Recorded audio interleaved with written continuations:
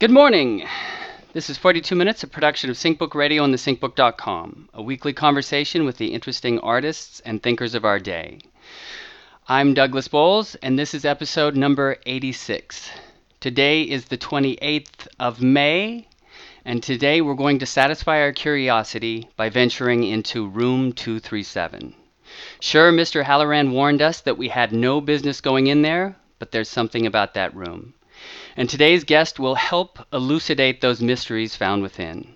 On 42 Minutes this morning, we're meeting Mr. Rodney Ascher, the director and editor of the film Room 237, a documentary exploring the signs, symbols, meanings, and metaphors five very different people have discovered with Stanley Kubrick's The Shining.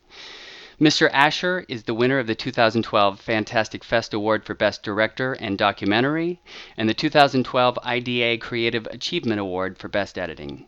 More information about Mr. Ascher and his work can be found at his website, rodneyascher.com. Mr. Ascher lives in Los Angeles, California with his talented wife, their clever son, and a beautiful cat. Welcome. It's great to have you. Thank you so much for coming on. Sure thing. Thanks for having me, Doug. How and when did you conceive of the idea for Room 237? Well, it was a couple of years ago now, and it all sort of started from a fateful Facebook posting that my friend Tim Kirk, threw on my wall one day, which was, this long, deep, kind of mind-blowing symbolic analysis of The Shining. And I've been, intrigued by that film and Kubrick in general for so long that, once I saw, the phrase "secrets of The Shining," I was very ready to believe that there was something very complicated going on within that film. And, I had finished a short documentary, maybe a year or so before that did pretty good on the festival circuit, which explored sort of people's, their childhood phobia of an old TV logo.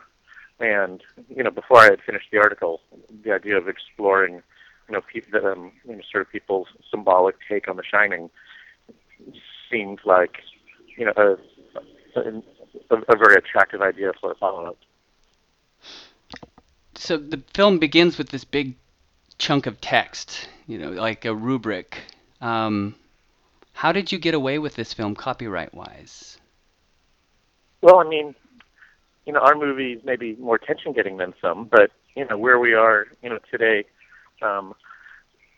in documentaries, clear, most all of them, contain, archival footage of one form or another, and, there's different strategies for getting them in your film, and we use those same techniques. That there's some stuff that's licensed, there's some stuff that's public domain, there's, a fair amount of footage that was fair use, and then there's, although people don't hardly ever seem to mention it, original material in the film as well.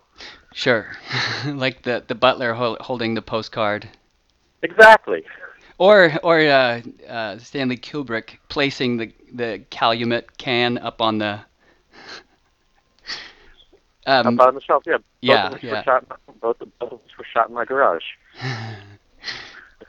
But so, as far as you don't have to pay for the Kubrick footage, do you, or is it just? Well, you don't license it from from the copyright holders, but you do need to do a fair amount of legal groundwork, to certify that you're using it, within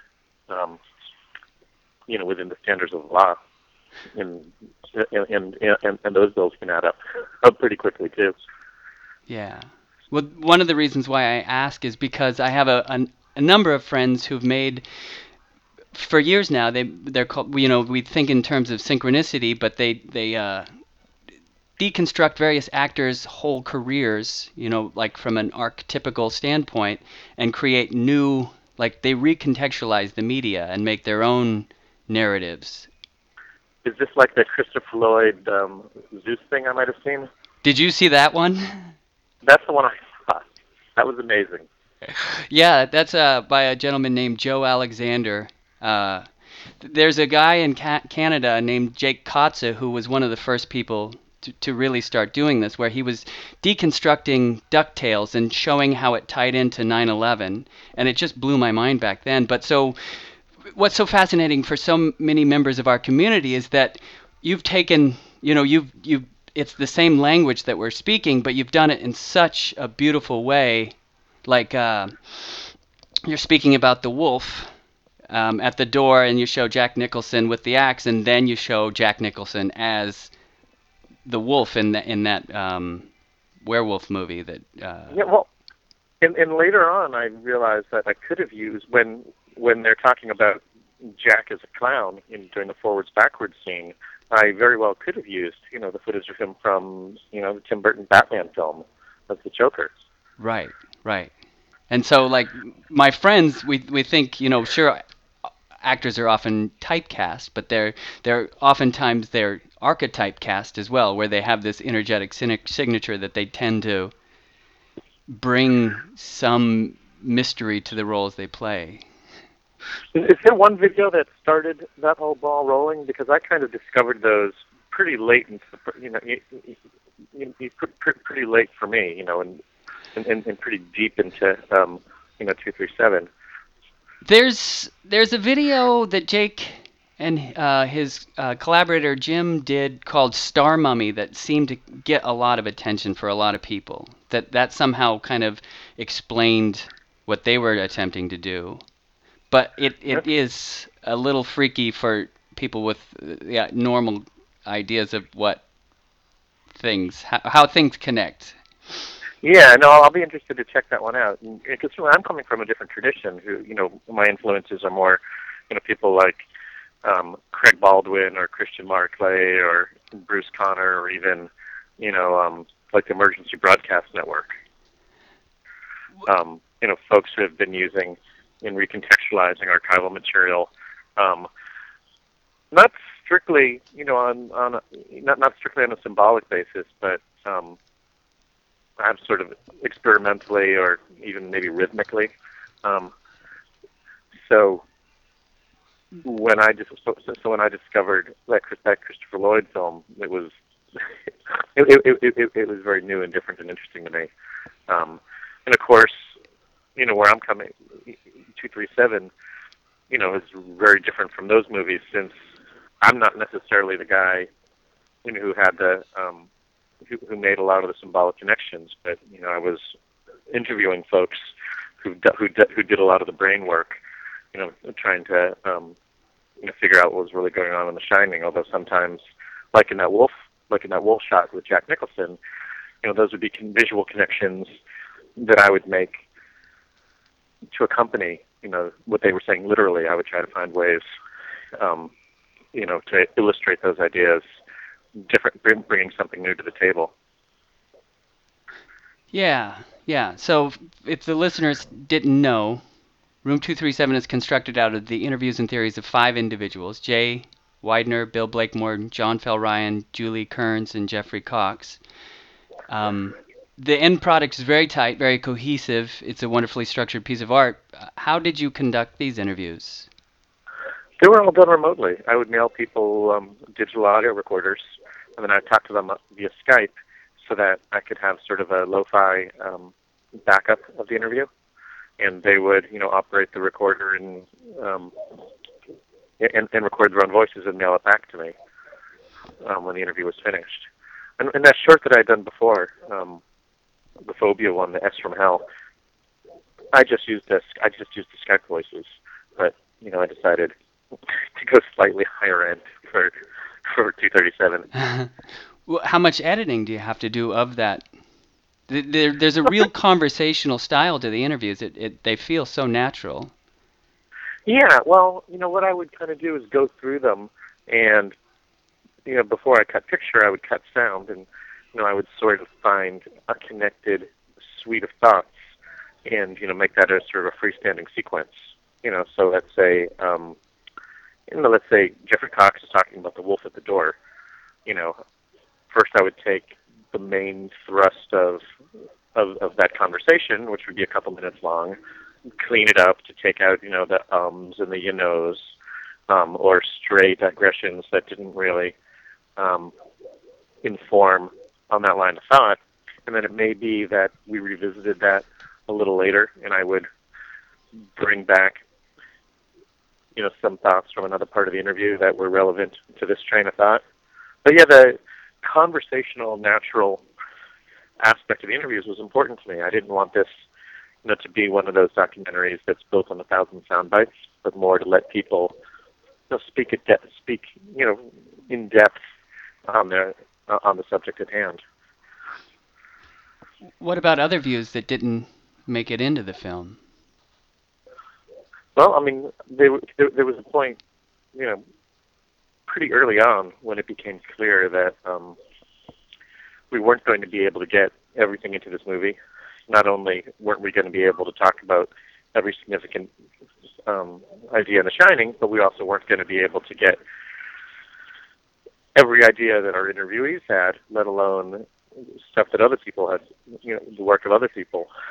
So I tried to put moments in the film that would sort of indicate that what we were seeing is just the tip of the iceberg. That there's a moment when John Phil Ryan was talking about having done a lot of research on the internet, and we show screen captures of lots of websites that have been dedicated, to studying The Shining, most of which contain ideas that we don't include, as a way of saying there's much, much more here than what we're able to talk about. And when and there's a point where we're traveling through some of those beautiful maps that Julie Kearns made, and I made sure that at least glancing that you would see things indicated on the map that, again, we didn't have time to talk about, like the very intriguing idea that she found both the old and the young woman from room 237 seated at the party in the gold room.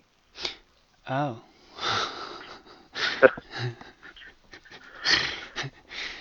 That's what's so fun about the movie is that here's this thing that people have a relationship to, but then you have these insiders who actually bring you into the thing and say there are things you've never seen. Let me show them to you.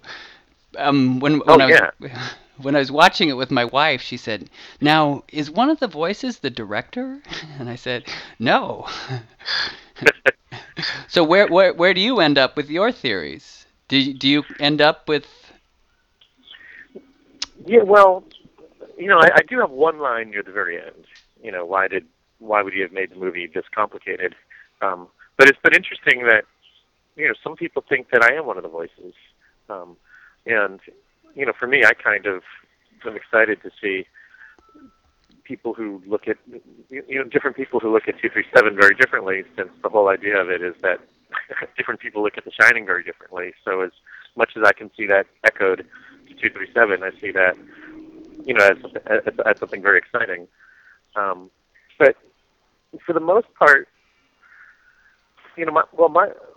first off, my theories about The Shining aren't, for the most part, as interesting or as insightful as these folks, which is why this is not one of those movies where the director narrates. I sought out people who had especially interesting things to say, but every once in a while, I would, just on the visual track, try to add additional ideas that are my own. Not the least of which, you called out the thing for Jack Nicholson playing the Wolfman in Wolf, to sort of heighten that one sequence, or even, the American Wolf in London stuff, which is also, from a similar time period, and a Jewish director who's kind of working out sort of Holocaust anxiety within the format of a horror film. But there's a moment where Bill Blakemore is talking about that point of view shot, that camera, the helicopter shot that's following Jack Nicholson's car. Sorry about the garbage truck just across the street. But there's a scene where Bill Blakemore is talking about the beginning, and where the sort of a helicopter shot is following Jack's Volkswagen, and that for him it felt like a point of view shot, and he was imagining what kind of creature, this point of view was personifying. Was it an alien? Was it a demon? Was it an angel? And I tried to find footage that would support that would visualize it, and that wouldn't cheapen it. And I wound up going with Murnau's, silent version of Faust. Right. But the more I looked into that film, and I found some very, some very evocative, creatures. I think they might have been the four horsemen of the apocalypse, like these kind of skeletal horse riders, that were incredibly atmospheric and powerful, and cut right in. But the more I looked into that film, the more connections I found. In fact, there's a shot where Faust and Mephisto are on a magic carpet, and they're sort of flying through the sky. And at one point, they come around this this palace on a rocky cliff that's overlooking the water, and the kind of, and this is done with a miniature. And as the camera comes around the cliff, it really looks exactly like the, that helicopter shot from The Shining. And, there was the story that Kubrick looked at most every significant horror film before making The Shining, and I have to think that he would have looked at, the silent classic Faust. And there's the moment when Jack Nicholson is at the bar saying, I'd sell my soul to the devil for a drink, making a Faustian bargain. Right. So I convinced myself that Faust must have been actually a pretty significant influence on The Shining, and to the best of my research, I couldn't find that documented or mentioned anywhere. So I tried to make that as a visual connection, even though it wasn't anything that any of the narrators were talking about.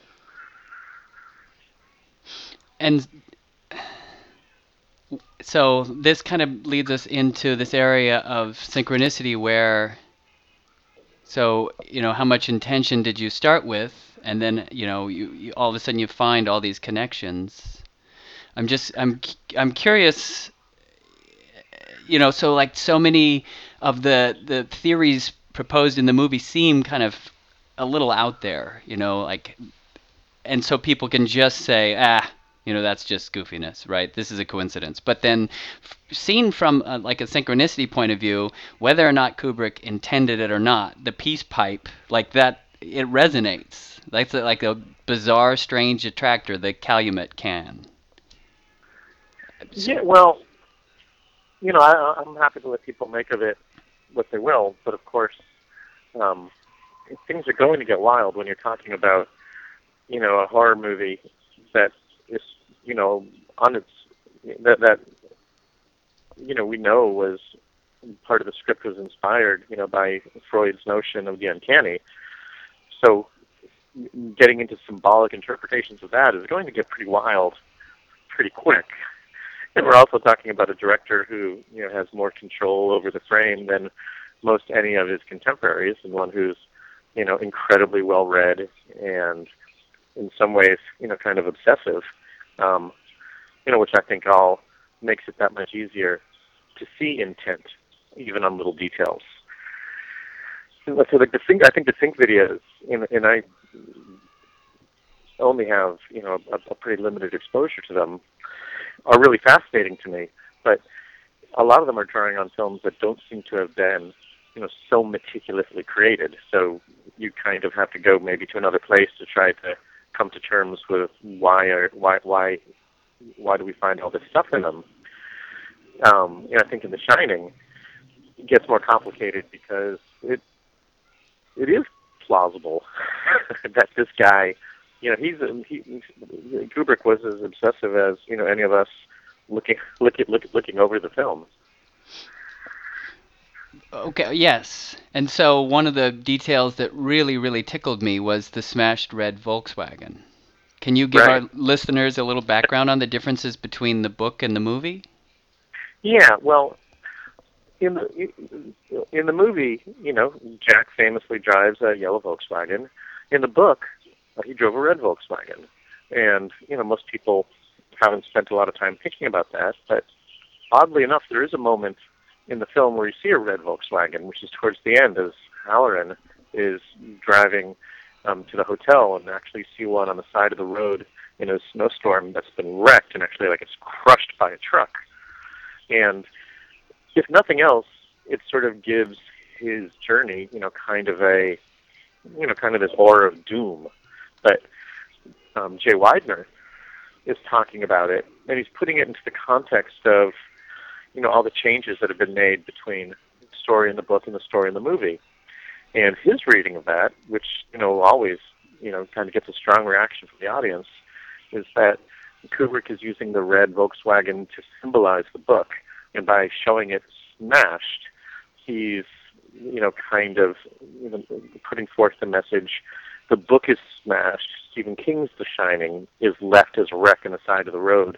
And what we have here is an entirely new beast, which is, Stanley Kubrick's The Shining. Yeah. And it's interesting because... and other people have taken it further, which is that... I think Stephen King had a strong reaction to the film, too, where he called it a Cadillac without an engine. Famously, he wasn't much of a fan. But at the same time, my own reading, it seems like Kubrick captures the heart of the book, as far as what's happening to Jack. When I note, one of the things that doesn't come out so much in the movie is, Jack discovers the secrets of the universe, or the Overlook Hotel, essentially. So he finds out that the Overlook, this grand, beautiful place, is actually dirty. It's got dirty hands. Which kind of speaks to both the genocide narrative in your film and the Hitler narrative too. So you have this society built on blood or whatnot. Yeah. But the book, the first time Jack has the interaction with Wendy, he's at his typewriter and he just starts turning into the obsessive monster that he becomes. Right there next to him is the book of clippings that he had found in the basement. Yeah, which is a major part of the book, but in the movie you only see it sort of in the foreground of that one shot. Mm-hmm. And interestingly enough, it's a shot where, Jeffrey Cox is talking about the significance of everything in the frame, but he's kind of focusing for the purpose of this line of thought on the chair, on the chair in the background. And those things, I don't know what to do with that. As far as like those, because I just can't see Kubrick making those kind of continuity errors over and over and over again. Like maybe the impossible window is just not great planning, maybe, but everything else taken together. Yeah, I'm certainly at the point where I could argue intentionality for or against most any of the things that people bring out. But even Jeffrey Cox, when he's talking about that chair, says, perhaps it was something he did on purpose, like, all right, let's get some takes of the chair, let's get the chair out, and then we can cut between them. But he also, puts out the possibility that, maybe it was a mistake, but in the editing, he thought he liked it because it was evocative of, kind of moving furniture in a haunted house movie. And in fact, if you look at the Stephen King-produced miniseries that McGarris directed in the 90s, they use moving chairs, as a signifier of a haunted hotel, in that one as well, in a much more straightforward way where you actually see the chairs moving. Well, so one of my irrefutable Kubrick moments is in Eyes Wide Shut. There's a couple, right after Tom Cruise is like initiated into the mysteries, there's an Eye of Horus that's projected onto his back for just like a second or two. And so you have to. Oh yeah, I don't think I know this moment. How does it work? So I think when he returns home from maybe after going to, the party or wherever he was at, the first time, and I think the mask is laying in his bed or something. There's this moment where as he walks into, there's a light on his back. You see the Eye of Horus, which is also the all-seeing eye on the dollar bill. Which, yeah. And I don't know how to read that, if it's like pure symbol where Tom Cruise's character is now illuminated or initiated, like he's the all-seeing eye, or if this is, like a conspiracy comment where they see him. Now he's being watched. What So do you is make the eye, of? is it projected on him, like It is from like a sign projected, outside of the so window? it's not like an airbrush thing. It's like there's actually light being projected onto his back for just a second, and you see real clearly the all-seeing eye. Huh. I'll have to take another look at that. I know the first thing it makes me think of, is again, which Jeffrey Cox talking about that dopey sticker in Danny. That before he sees the blood, he's ignorant, and then he is illuminated into the ways of the world afterwards. And the dope is gone. Right, which is really strong, but I could probably create an argument to explain that away somehow. I mean, yeah, but the I think you're saying sort of seems to be evocative of that. Right. That's the first thing it made me think of. Yeah. So, well, it's funny because this past weekend there was an article about conspiracy in the Sunday Times magazine, and they're saying psychologists aren't sure whether powerlessness causes conspiracy theories or vice versa. Either way, the current scientific thinking suggests these beliefs are nothing more than an extreme form of cynicism, a turning away from politics and traditional media, which only perpetuates the problem. And so I'm curious about your own thoughts about conspiracy theories and the introduction of the internet to this and researchers. Well, I mean, I know, as I'm old enough to remember when the internet was first kind of getting mainstreamed. That I had the naive idea that it was going to create consensus.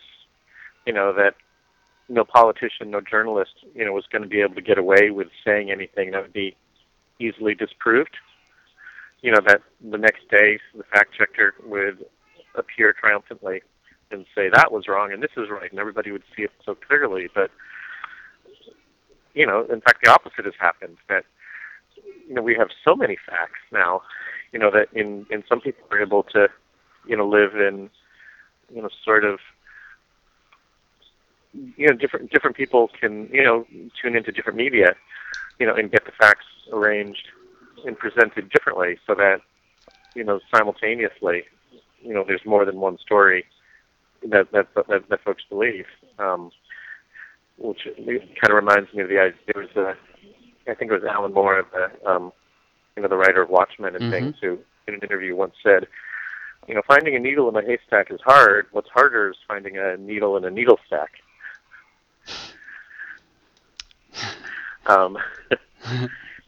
Which and I think maybe it also ties in a little bit to sync, which again, I'm no expert, but the funny thing is, the closer you look, the more support you can find for all sorts of things. I know one thing that when me and Tim, when we were first tossing around the idea of 237 and asking each other, well, what's this movie really about? What other issues, are kind of relevant? One thing, that I remembered and brought up was in the trial of the LA cops, for the Rodney King beating. The defense attorney for the police showed the video very, very slowly, like it was a Zapruder film, a frame at a time. And at every little detail, they were able to defend, the action of the police officers as self-defense, as, oh, he's coming, he's resisting, he's fighting, he's doing this and that, which in that kind of detail looked very different than sort of the general feel you'd get from watching it at full speed. And I noticed you did that. I mean, that was one of the ways that you were able to emphasize the things that these people were seeing. By slowing it down, you could see those dissolves and say, oh, yeah, yeah. Yeah, well, it gets really interesting that, you manipulate the way you look at it, and you can see different things, which is maybe why I was so excited, when I discovered, John Fell Ryan doing his forwards backwards screening. That was the best part too.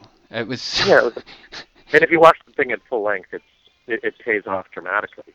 not just it's more than a half dozen interesting visual juxtapositions. Dramatically, it does a lot of really interesting things.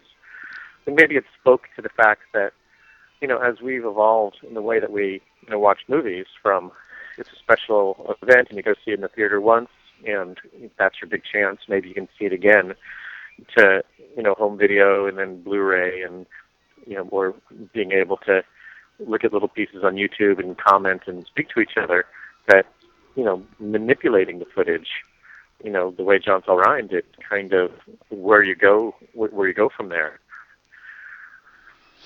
Well, and that speaks more to like the world that the people that I run around with inhabit, where they're constantly doing sync-ups, where they're taking an album with a certain intention and a movie with a similar intention and then marrying them together and seeing what happens. And they find that oftentimes things that have real similar intentions are coming from the same darkness or whatever.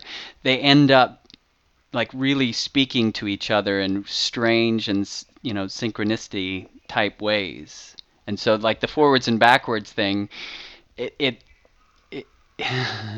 it just seems like at some point, the beast starts eating itself, and then, the archetypes really start emerging as far as...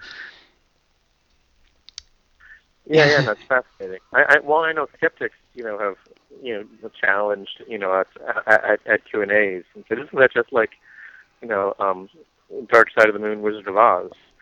As if that was some kind of negative critique.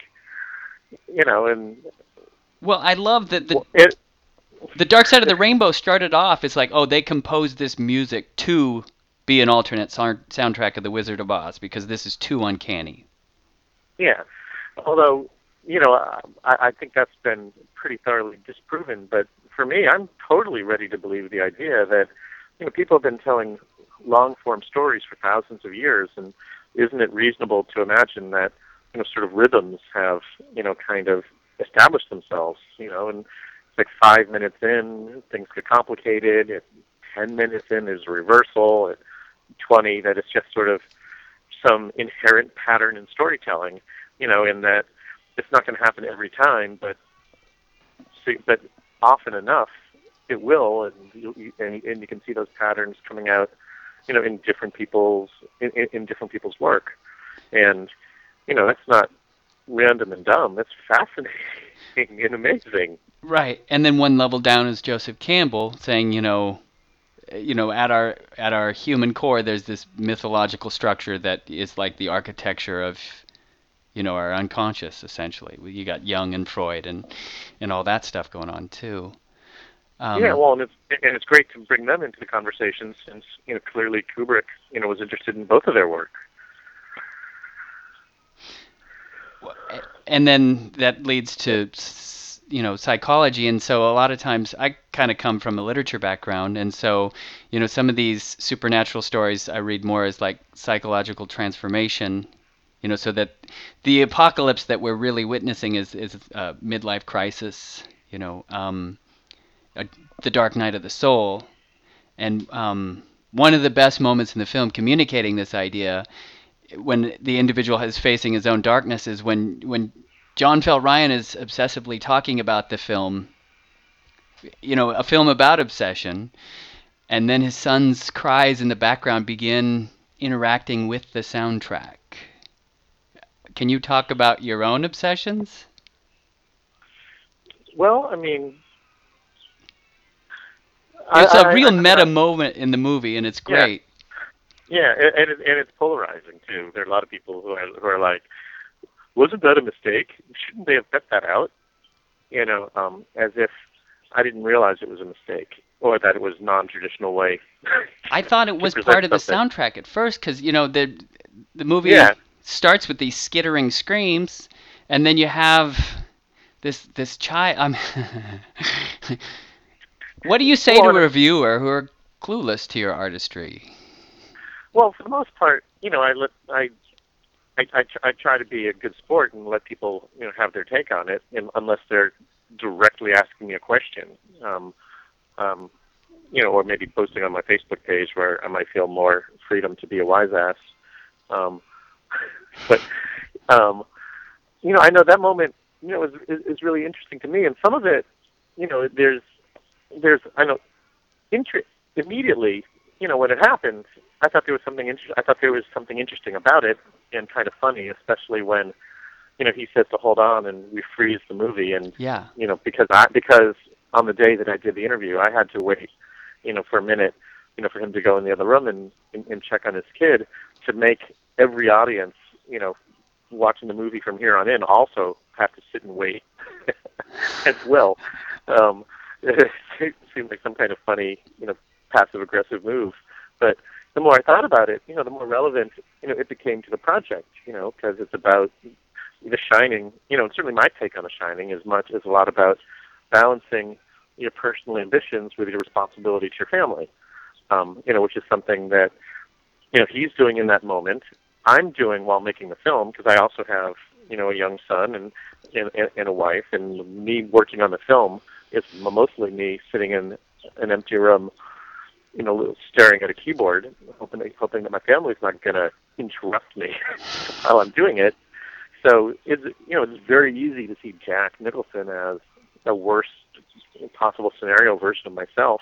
Also totally unaware whether what I'm doing is, a movie that's going to be interesting to anyone, or if it's just, repetitive gibberish all work and no play.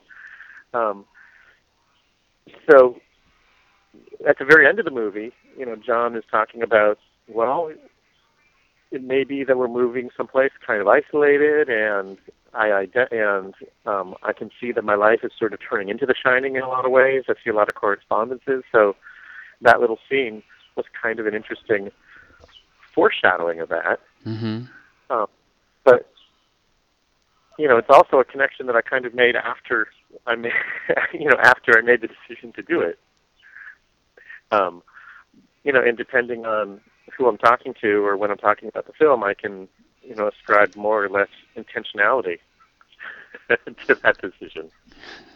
Which is another reason why, I would be skeptical of, seeing any Kubrick interview as a definitive final answer, for the reasons that, anything in the film is there. I know, I've often, when talking about 237, I try to be frank, but sometimes I'll talk myself into a corner and just settle on being coherent, or remember something that someone else, might have said about the movie that sounded better and steal it. So,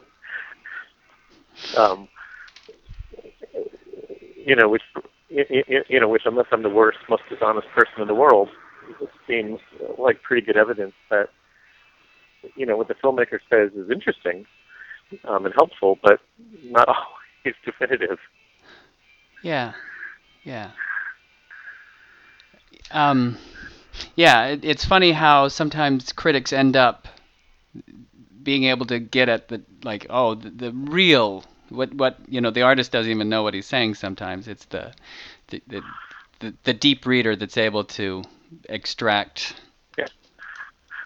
Right. Yeah, well, sometimes it's right. They're right. I mean, you can't always be objective or know what you're channeling. I know, if you watch Nightmare on Elm Street 2, Freddy's Revenge, which, everybody, kind of pokes fun at as being, a story about a high school kid struggling to come out of the closet. On the commentary track, the director says, I totally see that now, but on the day, I had no idea that's how this movie was going to look. Huh. Well, before we're winding down, but one of the curiosities to me personally, at the Stanley Hotel in Colorado, where Stephen King conceived of the idea for The Shining, they play the film 24 hours a day on Channel 42. Isn't that interesting? What do you make of that? It's crazy. I know. I was just out there actually. They had a festival there, the Stanley Fest, and I was out there.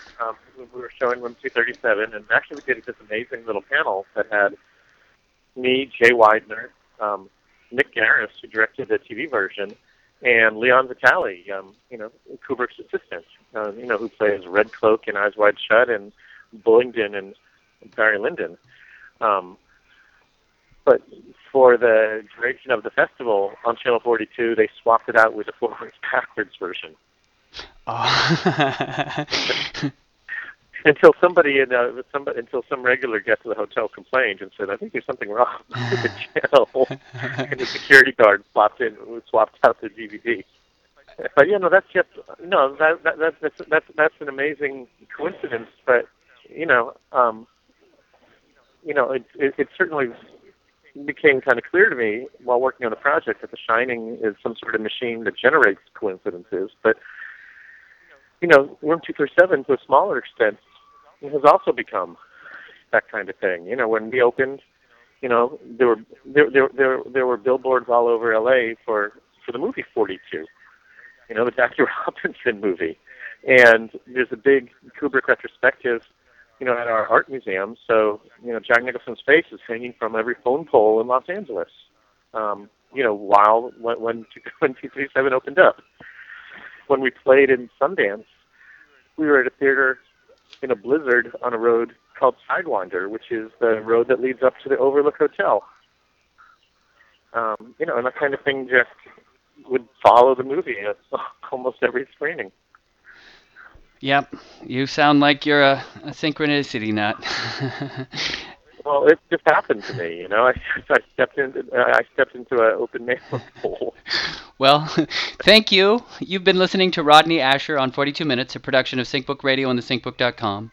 More information about the work of Mr. Asher and Room 237 can be found at rodneyasher.com. You can also view this film right now on demand on amazon.com, although you probably want to see it in the theater if you can.